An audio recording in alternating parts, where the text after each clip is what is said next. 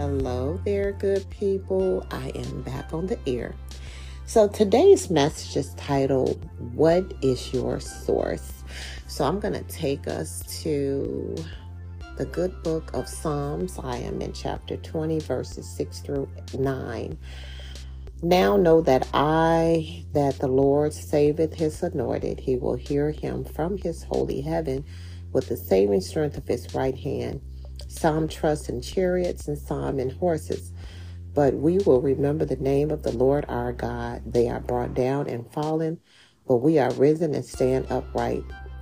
Save, Lord, let the King hear us when we call. So when I read that, I started thinking, who is your source? So let me ask you guys this. So if your peace is easily shaken, I want you to think about something. It's really, truly time for you to ask yourself a serious question. Who is your source? I love my peace. Something funny happened, but it wasn't funny when it was going on. I was asked, I knew someone needed some help without disclosing things. And I'm the type of person, if I could help somebody, honey, I'm going to help them. But when I seen this mess going on and I had to stop, like, wait a minute.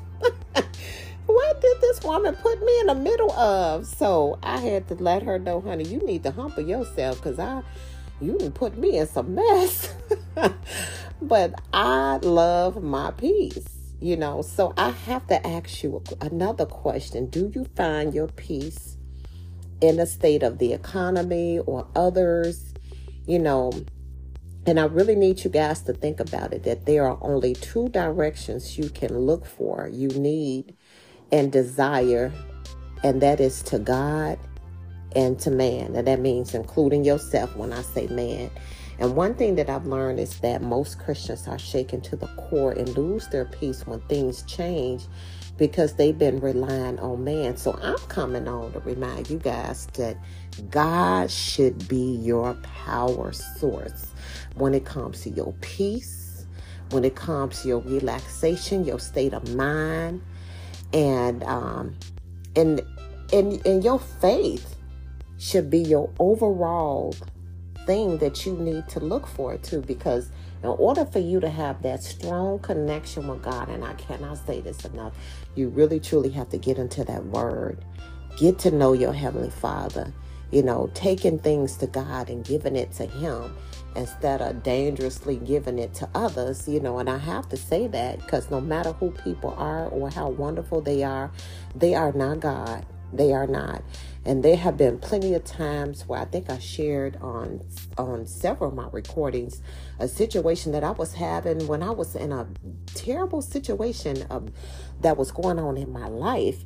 And I couldn't believe I signed those mortgage papers. Honey, I knew when I surrendered myself that night, I slept well, but honey, I put it in God's hand, and it goes to show you how God loves us when we at our breaking moment. What was the point of me getting on the phone calling somebody that couldn't help me? And I knew who my power source was.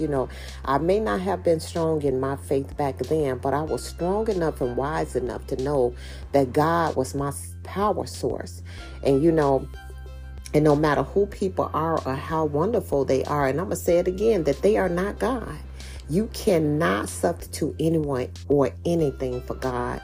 That place in your heart exclusively, and I cannot say this enough, is reserved for God alone. So I'm going to need you guys to start surrendering yourself to God.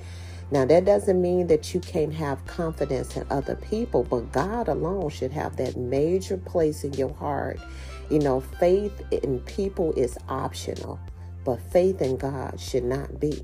You should always put your faith and your trust in God.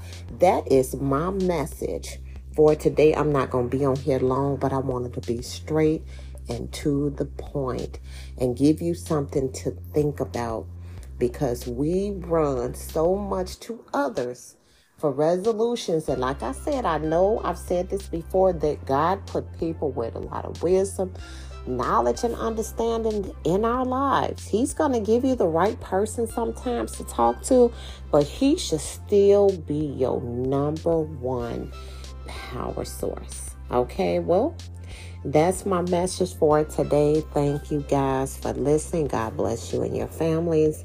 And always do not forget to pray. And until next time, take care, guys. Bye-bye.